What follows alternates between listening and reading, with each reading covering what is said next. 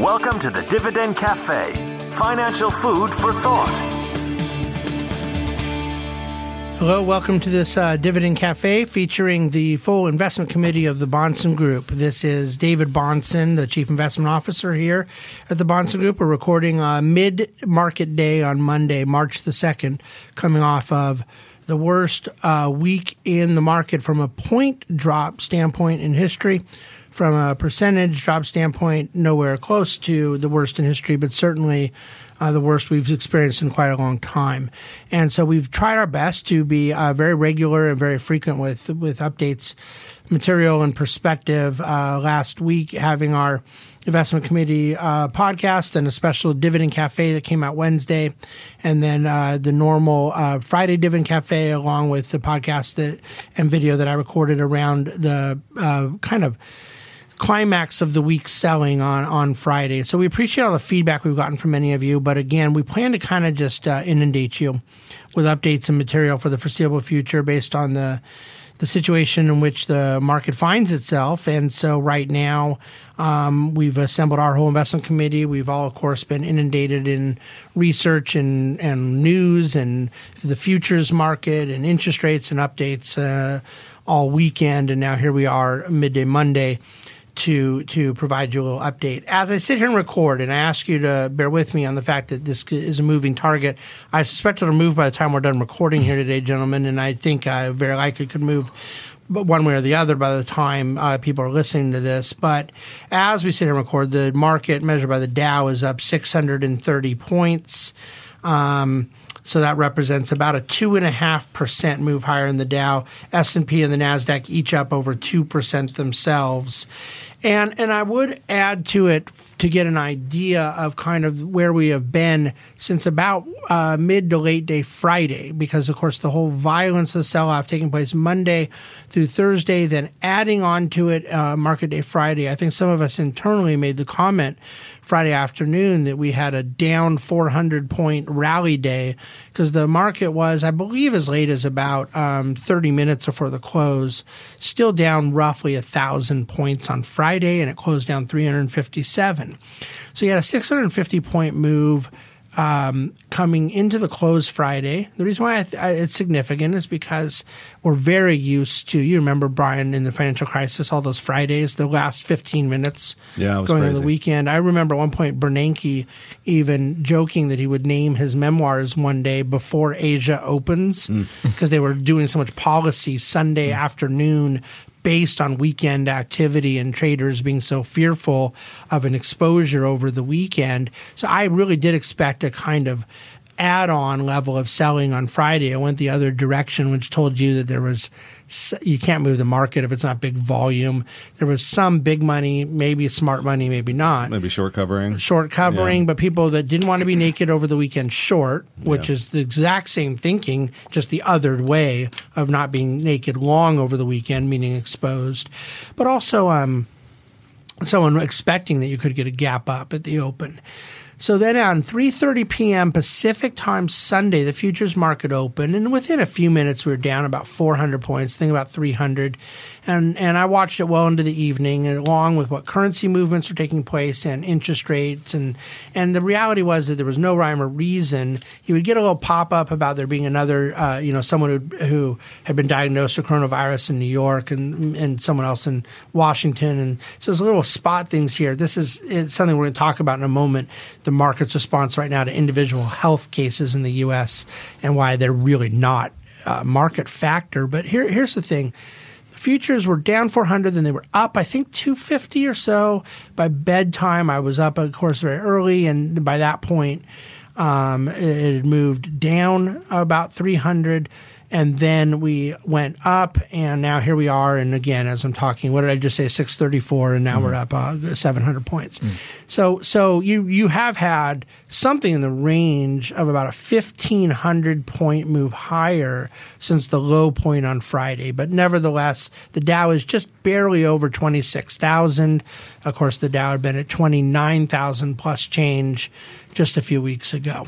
So it has been violent. It has been significant. It has not been safe in Japan. As market investors, it has not been safe in Europe. In fact, it's been worse. It has not been safe in China, where it's been particularly worse. So you just have this broad risk asset sell-off, and we are very focused on what we want our clients doing and not doing in this time period, and how we're going about deploying and so forth. So, Dave, I'll start with you because you're sitting to my left, but you, of course, running our trading desk here at the Bahnsen Group, know that where we had cash that we had put aside, we have attempted to go ahead and deploy. If cash that is for the purpose of investing in equities is not to be invested after a 4,000-point drop, I don't know exactly when it is to be invested. But in addition to that cash deployment that you and your people were putting to work early this morning, we also last week were adding to positions, and we can't actually say names, but a couple of the particularly distressed names that took place in the sell-off last week. Talk a little bit about our thinking around adding those positions. Were we calling a bottom? And what are your expectations on some of the particularly distressed energy names? So I don't think you'll ever hear anybody in this group say that this is the bottom. We don't attempt to be prognosticators. We don't have a crystal ball. All we can really do is do our analysis and arrive at the conclusion that there's value in these names, and that they're trading more at a bargain at today than they were yesterday. And all else being equal, we like them even more if they're at a bargain, obviously, which was the case last week. We had over about seven consecutive days of the market, selling off violently in some circumstances, selling off to the downside. As far as just to give you an idea how we think about this opportunistically, we don't exactly just add to equities as far as a blanketed add to all our equities in a time like this. We look for particular names that may be more oversold. And like David mentioned, we had added to some names, particularly on the energy side of things. If you look at the energy valuations, they're trading around what they were around 2009, 2008 timeframe. So we think that a lot of these businesses are incredibly stable. They're incredibly well run, and they're trading at very extreme bargains. So in that sense, we continue to like our energy names even more. As far as the sell-off goes in general, again, we don't know how long it will last. We do think that it's likely things will reverse soon, but we're not going to make any grandiose claims as to when that'll happen. So Brian, one of the today's point about not being able to time a reversal, but believing that historically there's precedent for it, one of the huge indicators I've relied on since I really studied it a lot back at the time of financial crisis is a spike in the VIX as being indicative of some degree of move higher. As we sit here and record right now, the Dow up 750 now, and the VIX is down 13%, sitting at 35. It got up to, let's call it 41. Tell me where you think the VIX indicates, first of all, the backwardation of it, how the VIX was so much higher at 1 month and 3 months and 6 months.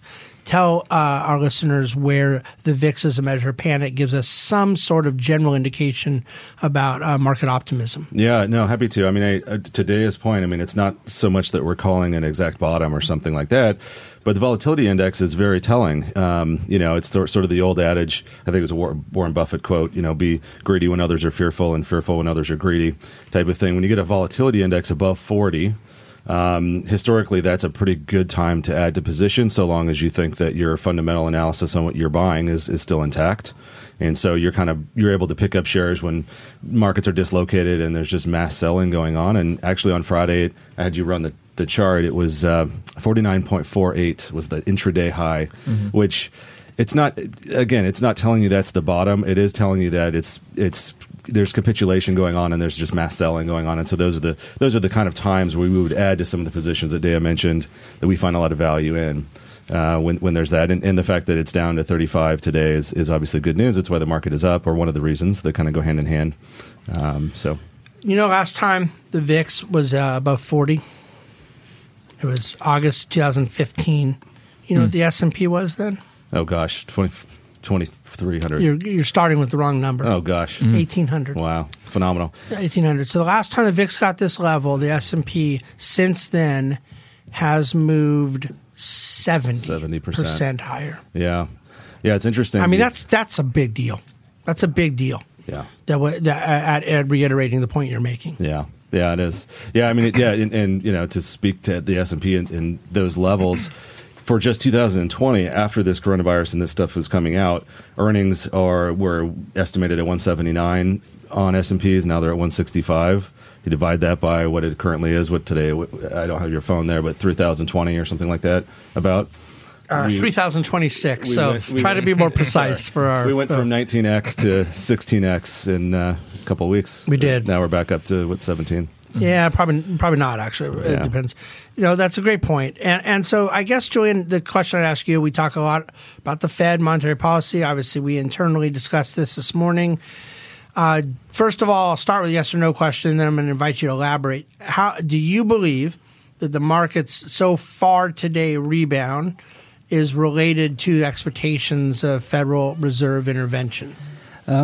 I guess that's one of the reasons. It's probably overshoot last week. Clearly, it was a very fast move, leg down. Vol went to some very high levels. So I guess there's a bit of normalization maybe this week. So we'll have to see in the next few days. But there was, the value hasn't changed that much, the value of the assets, but the price has changed a lot. So, if you look at the expectations now of the Fed cuts, they're much higher and much earlier than we were months ago. We're expecting maybe some rate cuts at the second half of the year. Now the market is pricing, if you look at the implied probabilities, we have 100% of 50 bips cut coming in March. By March 18, it could actually even happen faster than that. So what you don't see very often, but have an unscheduled rate cut. So this is a psychological operation. It's not going to do anything about the virus, but it's really going to help sentiment, and it's going to make equities on a relative basis look even cheaper. Yeah. So then let's add to this discussion, Julian. What will they do?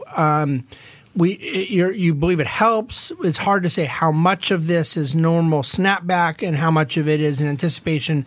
I don't believe that we can say that this whole move higher today is related to the idea of the Fed coming in to intervene simply because the futures market that's pricing in the Fed intervening were at the same level overnight, the same level of the open, and yet we were still down 300 points. It took us a few hours to kind of get the machines going with buying. And I guess I don't mean this sarcastically. I'm really serious, though. Was there not a man, woman, or child in America who didn't know that the Fed was now going to be cutting? So wouldn't markets have been pricing that in, or do you think it's because now they're going to be cutting more and maybe sooner? No, I think that was pretty much pricing as of Thursday, Friday already. Maybe, if any difference, maybe sooner. But I guess it's more, and the reason for the rally today is just we're in volatile environment. So we used to be at 15% vol, now we're at 40. So we're going to have some +3, -3%. So we're up 800 right now for the same reason we were down 800 Friday, just because. Mm-hmm. Yes. And the day's not over, too. That's so true. we'll see where it closes. God, you've got a rain on it. We dropped 50 points right when you said that. I'm not kidding. Okay, so the Fed is a sentimental factor, a psychological factor, obviously not a health factor. No one's going to get healthy from this, but all things being equal, is it, to your mind, Julian, this is important, is it the Fed's intervention or the global coordination across central banks that the markets are more looking to? They're looking to global coordinations. I guess that's what's being expected. But if we have a few more days of rally and less volatility, maybe we don't even have a global coordination. I'm not sure what's priced in at the moment. I guess what's clearly priced in is some cuts. I don't know if that means by the 18th or earlier than that.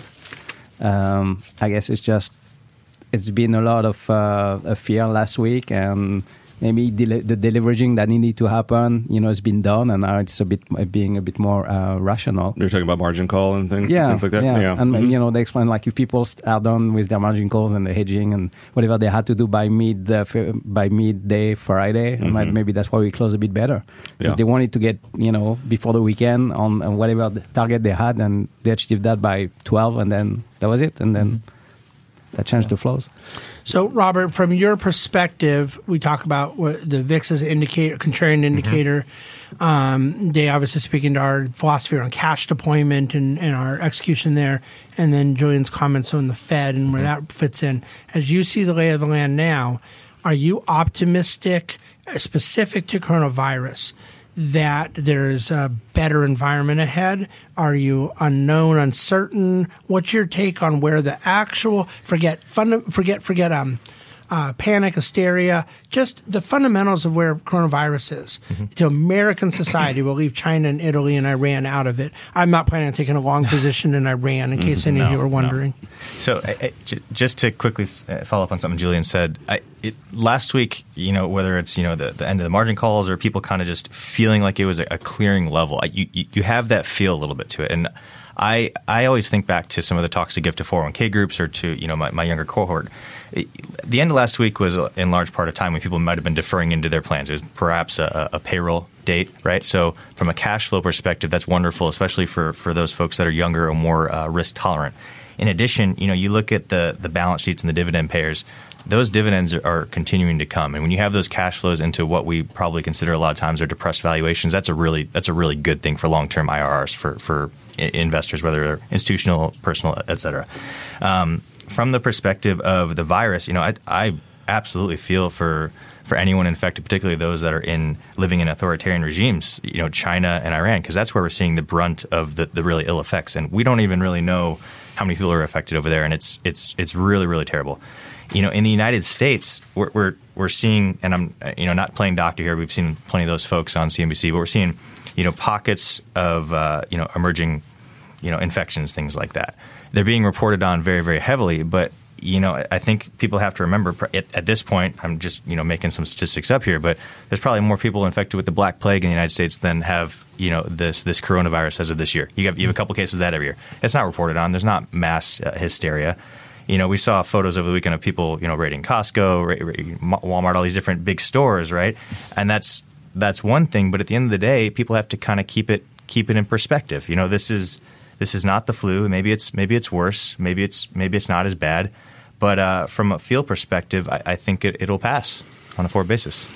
So we believe it'll pass because of history. That's right. And our awareness of the reality of human innovation, human capability. I'm sorry, guys. I'm switching here, kind of serious. I am deeply troubled by people who believe the realistic approach is the pessimistic one. I think there's something psychologically wrong. Now, I also get fear. Sure. I also get concern about the unknown, and particularly when we're only talking the category of the investor, not the health reality of society. I put out a tweet and a Facebook post over the weekend that one of the things that really scares me a little is for people that, look, the Dow didn't theoretically drop 4,000 points. It really dropped 4,000 points. But it is theoretical about the health fears and so forth. And you see people raiding Costco and walking around, just different things people are doing on the health side. It's not that, oh, wow, how could you be so worried about coronavirus? It's how could you not be worried every day when there isn't coronavirus? That's right. About flu, about the freeway, about about a light bulb falling down and hitting your head. Yeah, something else we've touched on in our industry in particular. There's so much fear mongering. We have the doom and gloom folks out there. We all know who they are that are making a living trying to project the next calamity, right? And I think, aside from a certain large philanthropist this weekend that we saw come out and say, hey, this is a 100-year pandemic, that was a disservice. But I think level heads are starting to prevail. I mean, a little bit of leadership in these situations really goes a long way towards reassuring the public, whether they're medical professionals, whether they're politicians out there. And I think more and more people are starting to digest, and the leaders are starting to say, okay, this is the time to calm folks down, whether it's the Fed having to step into that role as we've started to see a little bit. I think that's really, really a good thing. On the Fed side, too, one of the things I noticed is, people kind of backstop with the Fed counting on them to solve a lot of problems. But maybe, and this is just my thought, maybe the Fed might start relying upon data to influence their decision. Because if unemployment starts to tick up, maybe as a result of the Q1 issues, that's a reason for them to act as well. I was going to say, I think we should be more worried about the cure than the virus itself. I mean, if you look at there's 10 to 60 million economically. Economically, there's 10 to 60 million Americans who get the flu every year, right? About 0.1% die. That's 10,000 to 60,000 people. We don't talk about it.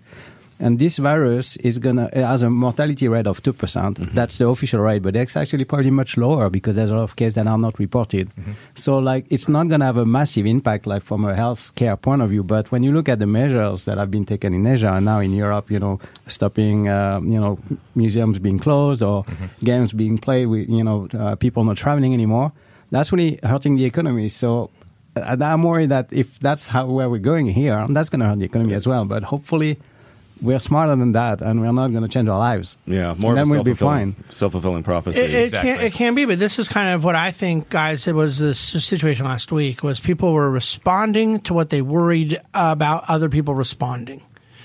And I do not believe that airline travel was dead and gone 9 months after 9/11. It was dead and gone for about 90 days. Yeah. And it was still on the low side for another few months. It picked back up. And we can go on and on and on and on and on and on and on and on with examples. But Julian's exactly right. There is that knock-on effect of responding to the response of the thing. But those fears, if you want to call them that, are generally the things that create really big buying opportunities. In this situation, I think we all would grant that we don't know exactly how it's going to end. It can get worse. It can get better. Right now, I'm just a little bit confused as to it strikes me as so disproportionate now that I've studied it more medically, the mortality rate being as low, the similarities between how people respond immunologically with the flu. It's effectively something for older people, weaker immune systems. It's where the higher mortality vulnerability is.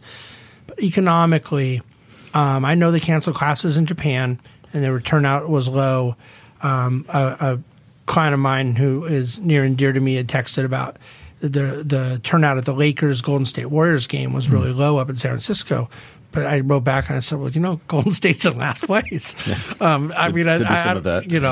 I guess I'm wondering, Dea, do you think that there is a knock-on effect and that it will be something that is persistent, or will it prove to be very transitory? So that's really the question.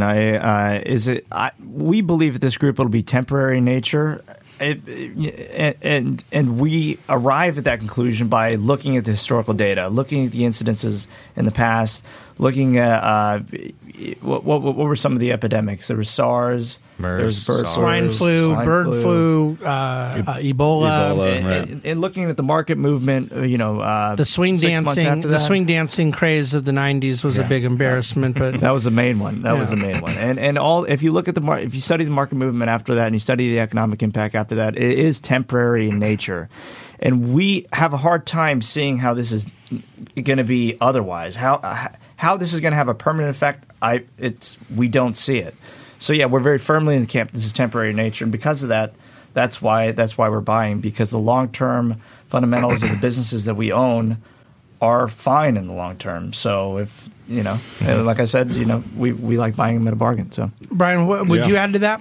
I would say, I definitely think it's transitory, and so far as fundamentals aren't dramatically changed, you end up getting a temporary kind of consumption decline, and then you get a ramp back up when things kind of normalize, and that's historically what's happened, and I think that's what will likely happen in this case. But that's not to say it's not a big deal. This is PMI in China went from 52 to 35 in 1 month. So that's a big contraction, and and so those things are meaningful. You're going to get a print on GDP in first quarter of 2020 that might be 0 or upwards of 1-2%, something like that from China, which is averaged around 6%. So these things do matter. That all said, the fact that it is historically transitory and there's pent-up demand that kind of resumes and those things kind of come back. In other words, it's not like the demand is gone. It's just temporarily muted. And in those environments, when you have volatility over 40, when you have VIX over 40, when you have yields 10-year Treasury trading 1.08, I mean, those are indicative of times when you would want to add to quality positions, so long as that thesis is intact.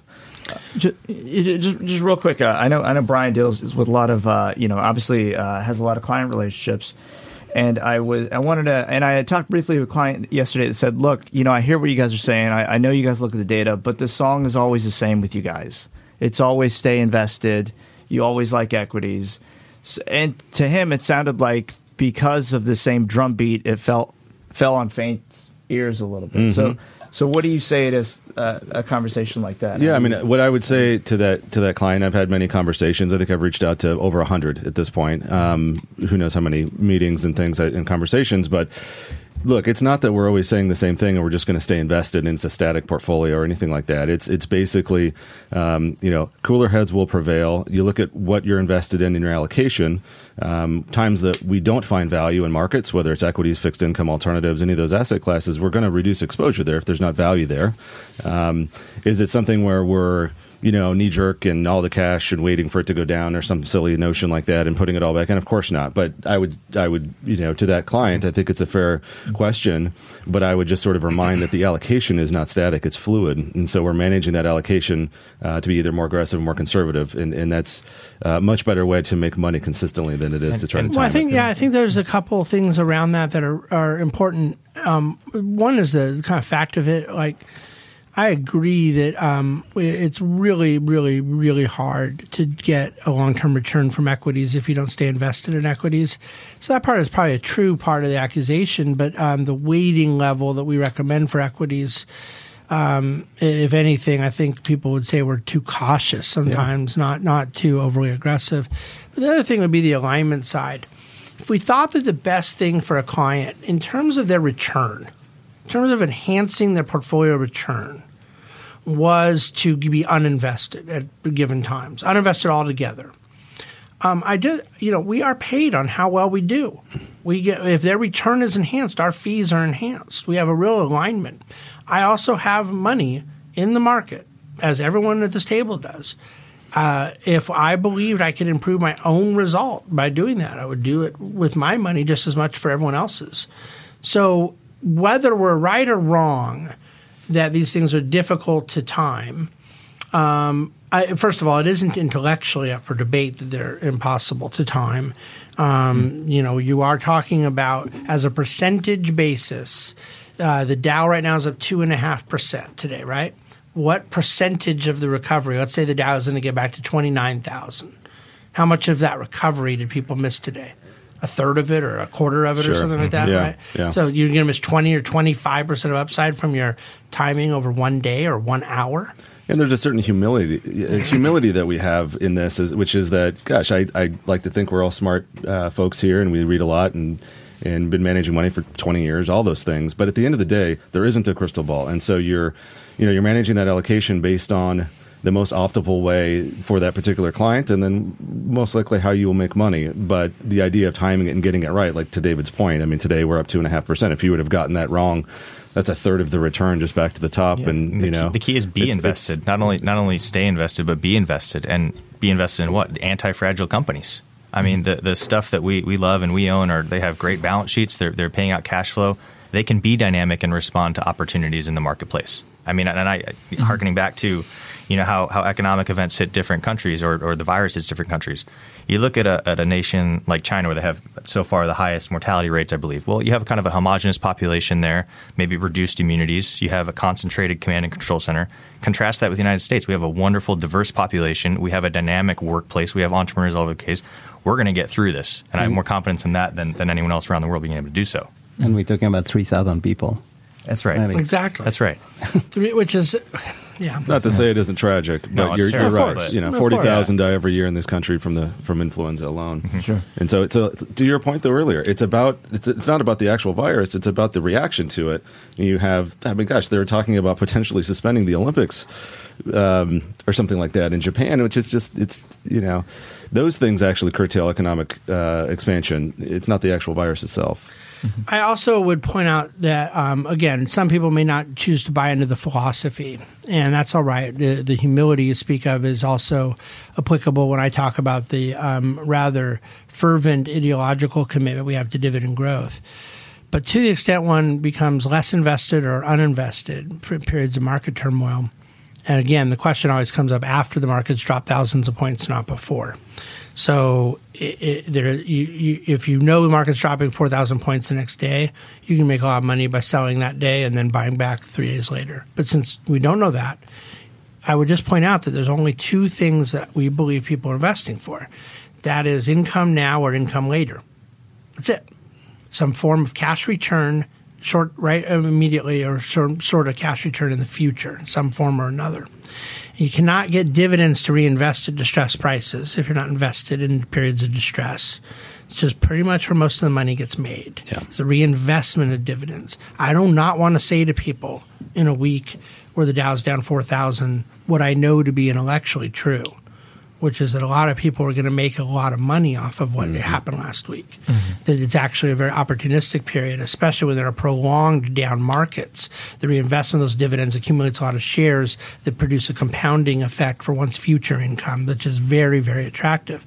But I also would point out, too, for those needing income, if you need cash flow right now and the Dow drops 4,000 points, your cash flow for dividend investors was not impeded, not even remotely. And yet, if you exit, you then have no choice but to withdraw from your principal base. You have to deteriorate your balance sheet for cash flow in that 1 month, 2 month, 3 month, 6 month period you choose to exit. So I'm not at all insensitive to the idea of being in the market when it's up and out of the market when it's down, but I am providing the rationale that we hold dear as to why it's a very bad idea. Yeah. Okay, so Exactly. I promised in the Dividend Cafe on Friday, and I want to switch gears a little bit. Some interesting things that have to be talked about in the political circle. First, there's sort of the absurd, which is anyone who would say last week was not primarily about coronavirus and sort of a global hysteria around global fear of a global health epidemic. We all know that was driving the sell-off. At the same time it happened, you were fresh off of a massive Bernie Sanders win in Nevada, which represented more or less the second or third state that he had prevailed in, and and Bloomberg's just decimation in the debates and this sort of feeling of, okay, wait. I don't really know how Bernie's not going to win now. Like those options kind of floating away. So there became some sort of speculation that there was a belief that Bernie was also driving some of the market sell-off, and obviously it behooved the president to share some of that as well. My own view has become very convinced that what markets could get a add-on event is if the sell-off of coronavirus, driven by coronavirus, stemming from coronavirus, that sell-off becomes the source of a self-fulfilling prophecy in the political sphere. And then realizing, wait a second, if something happens that damages Trump's calling card, which is the economy, the stock market is, whether people like it or not, stock market is very much viewed as a bellwether on the economy and the sentiment around the economy. As I've pointed out on this podcast many times, 96% of the time, stock market's been a very good predictor of one's election or not, or re-election or not. Okay, so here's the thing. Does Joe Biden's massive win in South Carolina, and now as we were sitting here recording, Amy Klobuchar announced she's dropping out, not even waiting for her Minnesota vote tomorrow.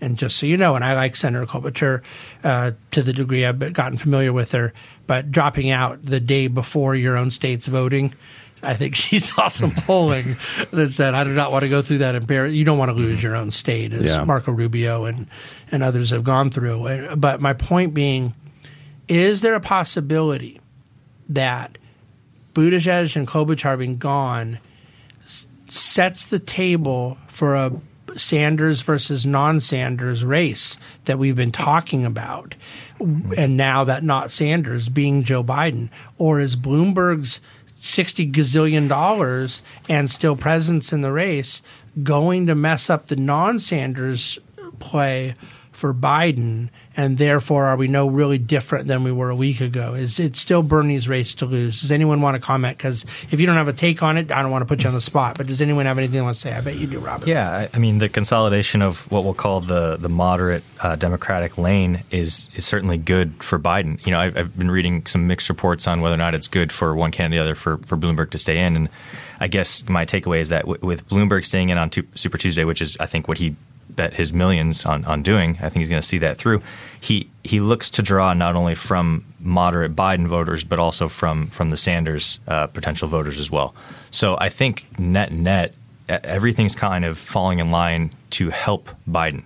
Now, Sanders' comments and admiration of Fidel and the Sandinistas and all that over the past week or so, I definitely don't help. I think a lot of people hadn't really seen that side or heard anything but his kind of campaign lines. So I think things are shaping up well for Biden if he can really stay awake on the stage, I think. So Okay. I will say, if I can, that I agree, but I don't know how there's any possibility that you put the genie back in the bottle that the biggest beneficiary of a non-Sanders person coming is Trump. And now, and what I don't mean by that is that Biden couldn't beat Trump. Now, most of the people listening right now are going to get mad at me because I actually think Biden would beat Trump. I certainly think he could, or gives them the best possibility in the Rust Belt states. Mm-hmm.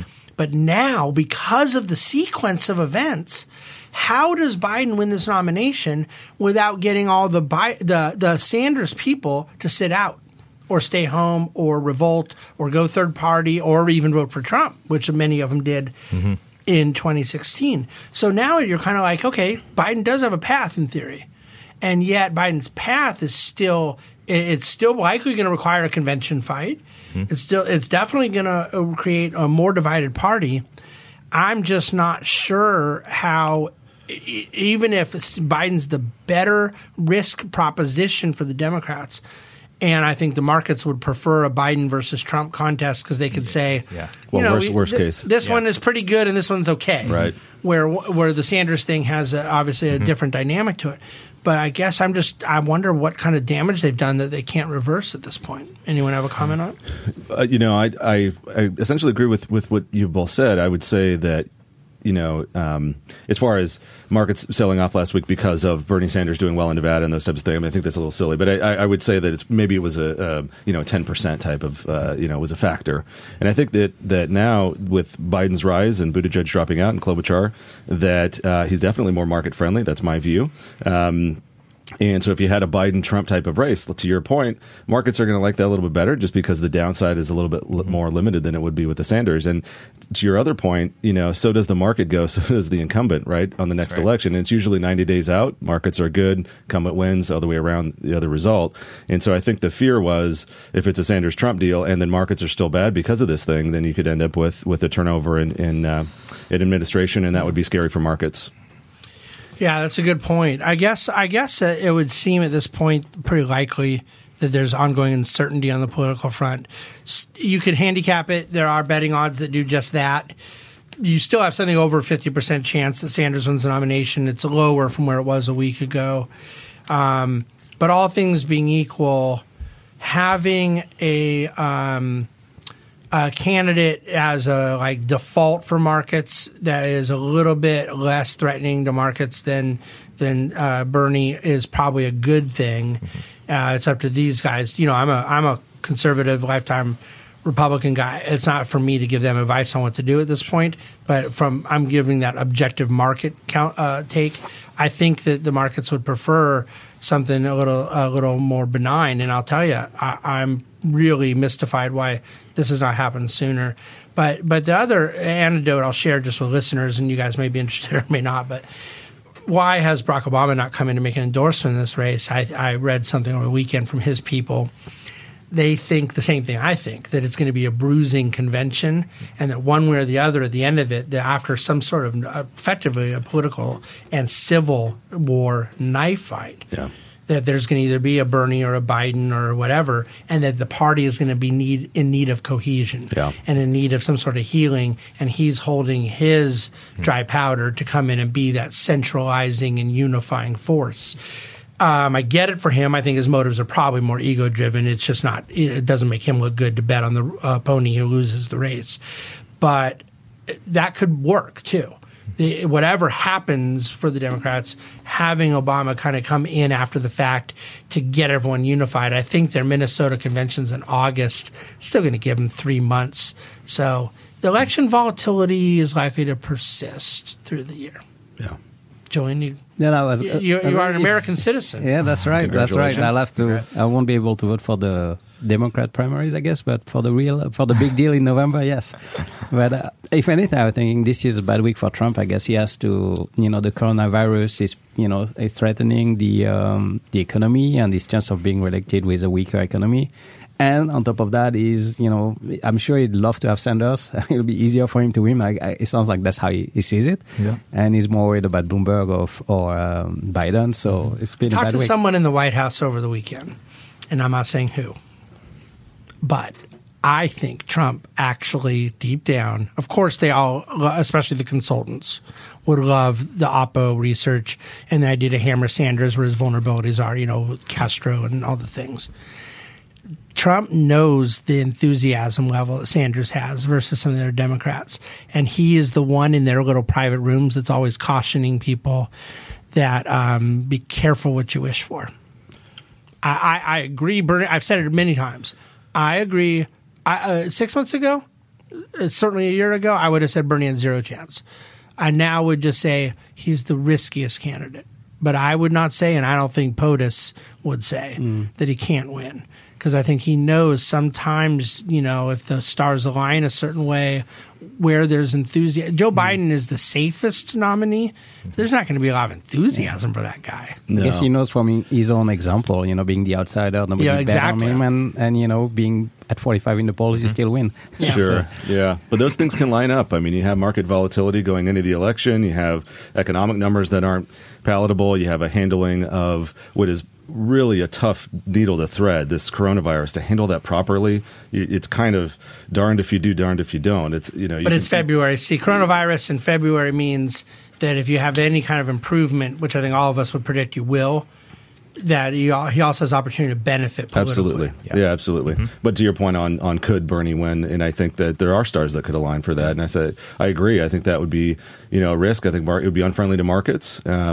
We'll have to see how that goes. I would be surprised if we're still here before election talking about the impact of coronavirus. Personally, I think it'll be more transitory than that. I agree with you completely. Yeah.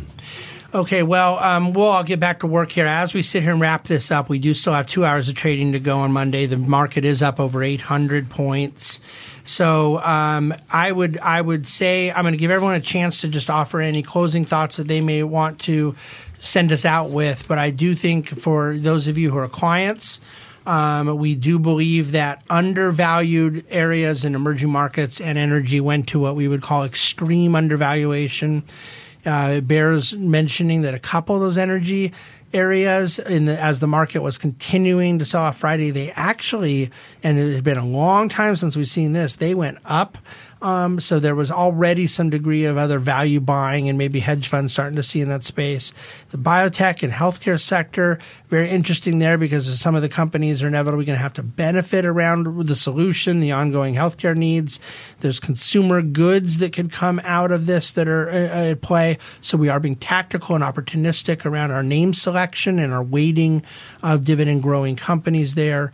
But then on a more macro basis, the significant part of anyone's portfolio right now is all going to be the betas, or I should say correlations, are going to be very high. From one sector to the next, from one market index to the next, you're either going to be in a risk on or a risk off for quite some time. I will say, finally, anyone who disagrees with this or wants to add to it, please feel free. The VIX down 14%, the Dow up 750 points. Those things are not fully, as Julian commented, the volatility of the market, you're going to get some snapback, things like that. It is a repudiation against market timing and trading, but it isn't necessarily a fundamental thing. What would be more fundamental is if bond yields backed up. Right. And they're not. So you have now the 10-year started the day at 110 is now at 107, 108.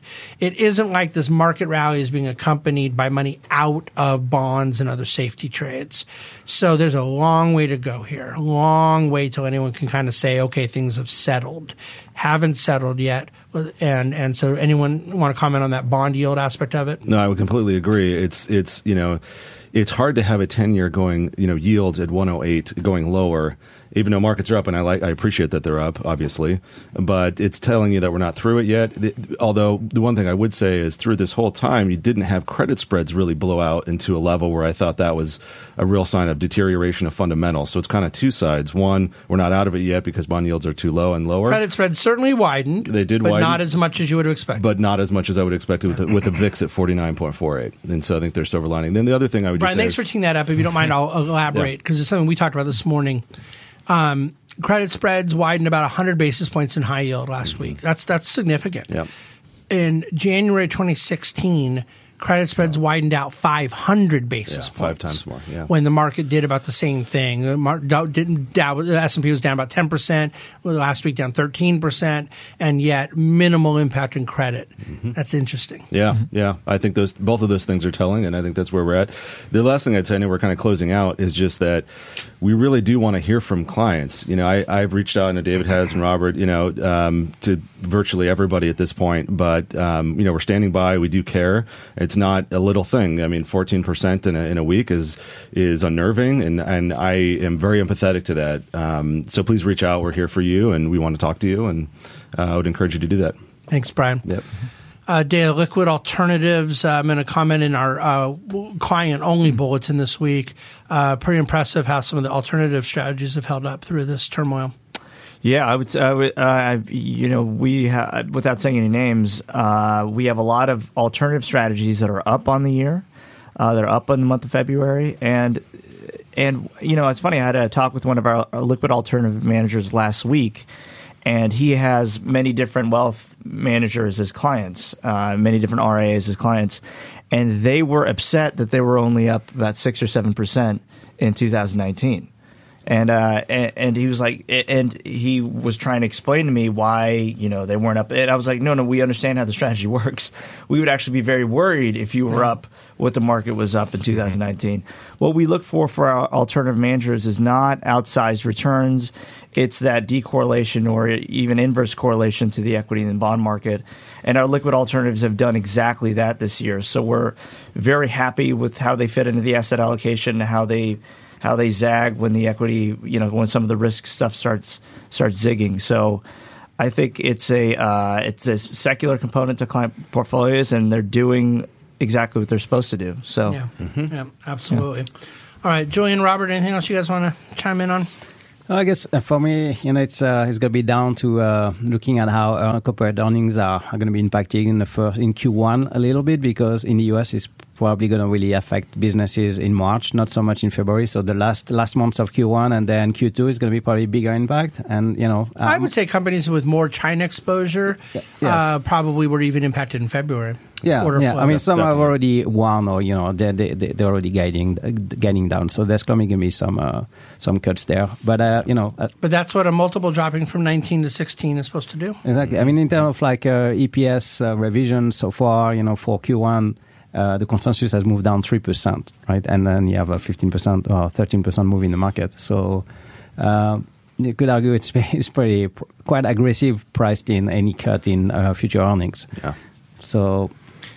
Yeah, I would say weeks like last week can certainly be unnerving for individual clients across the board. But let us be your Churchill. Keep calm and carry on.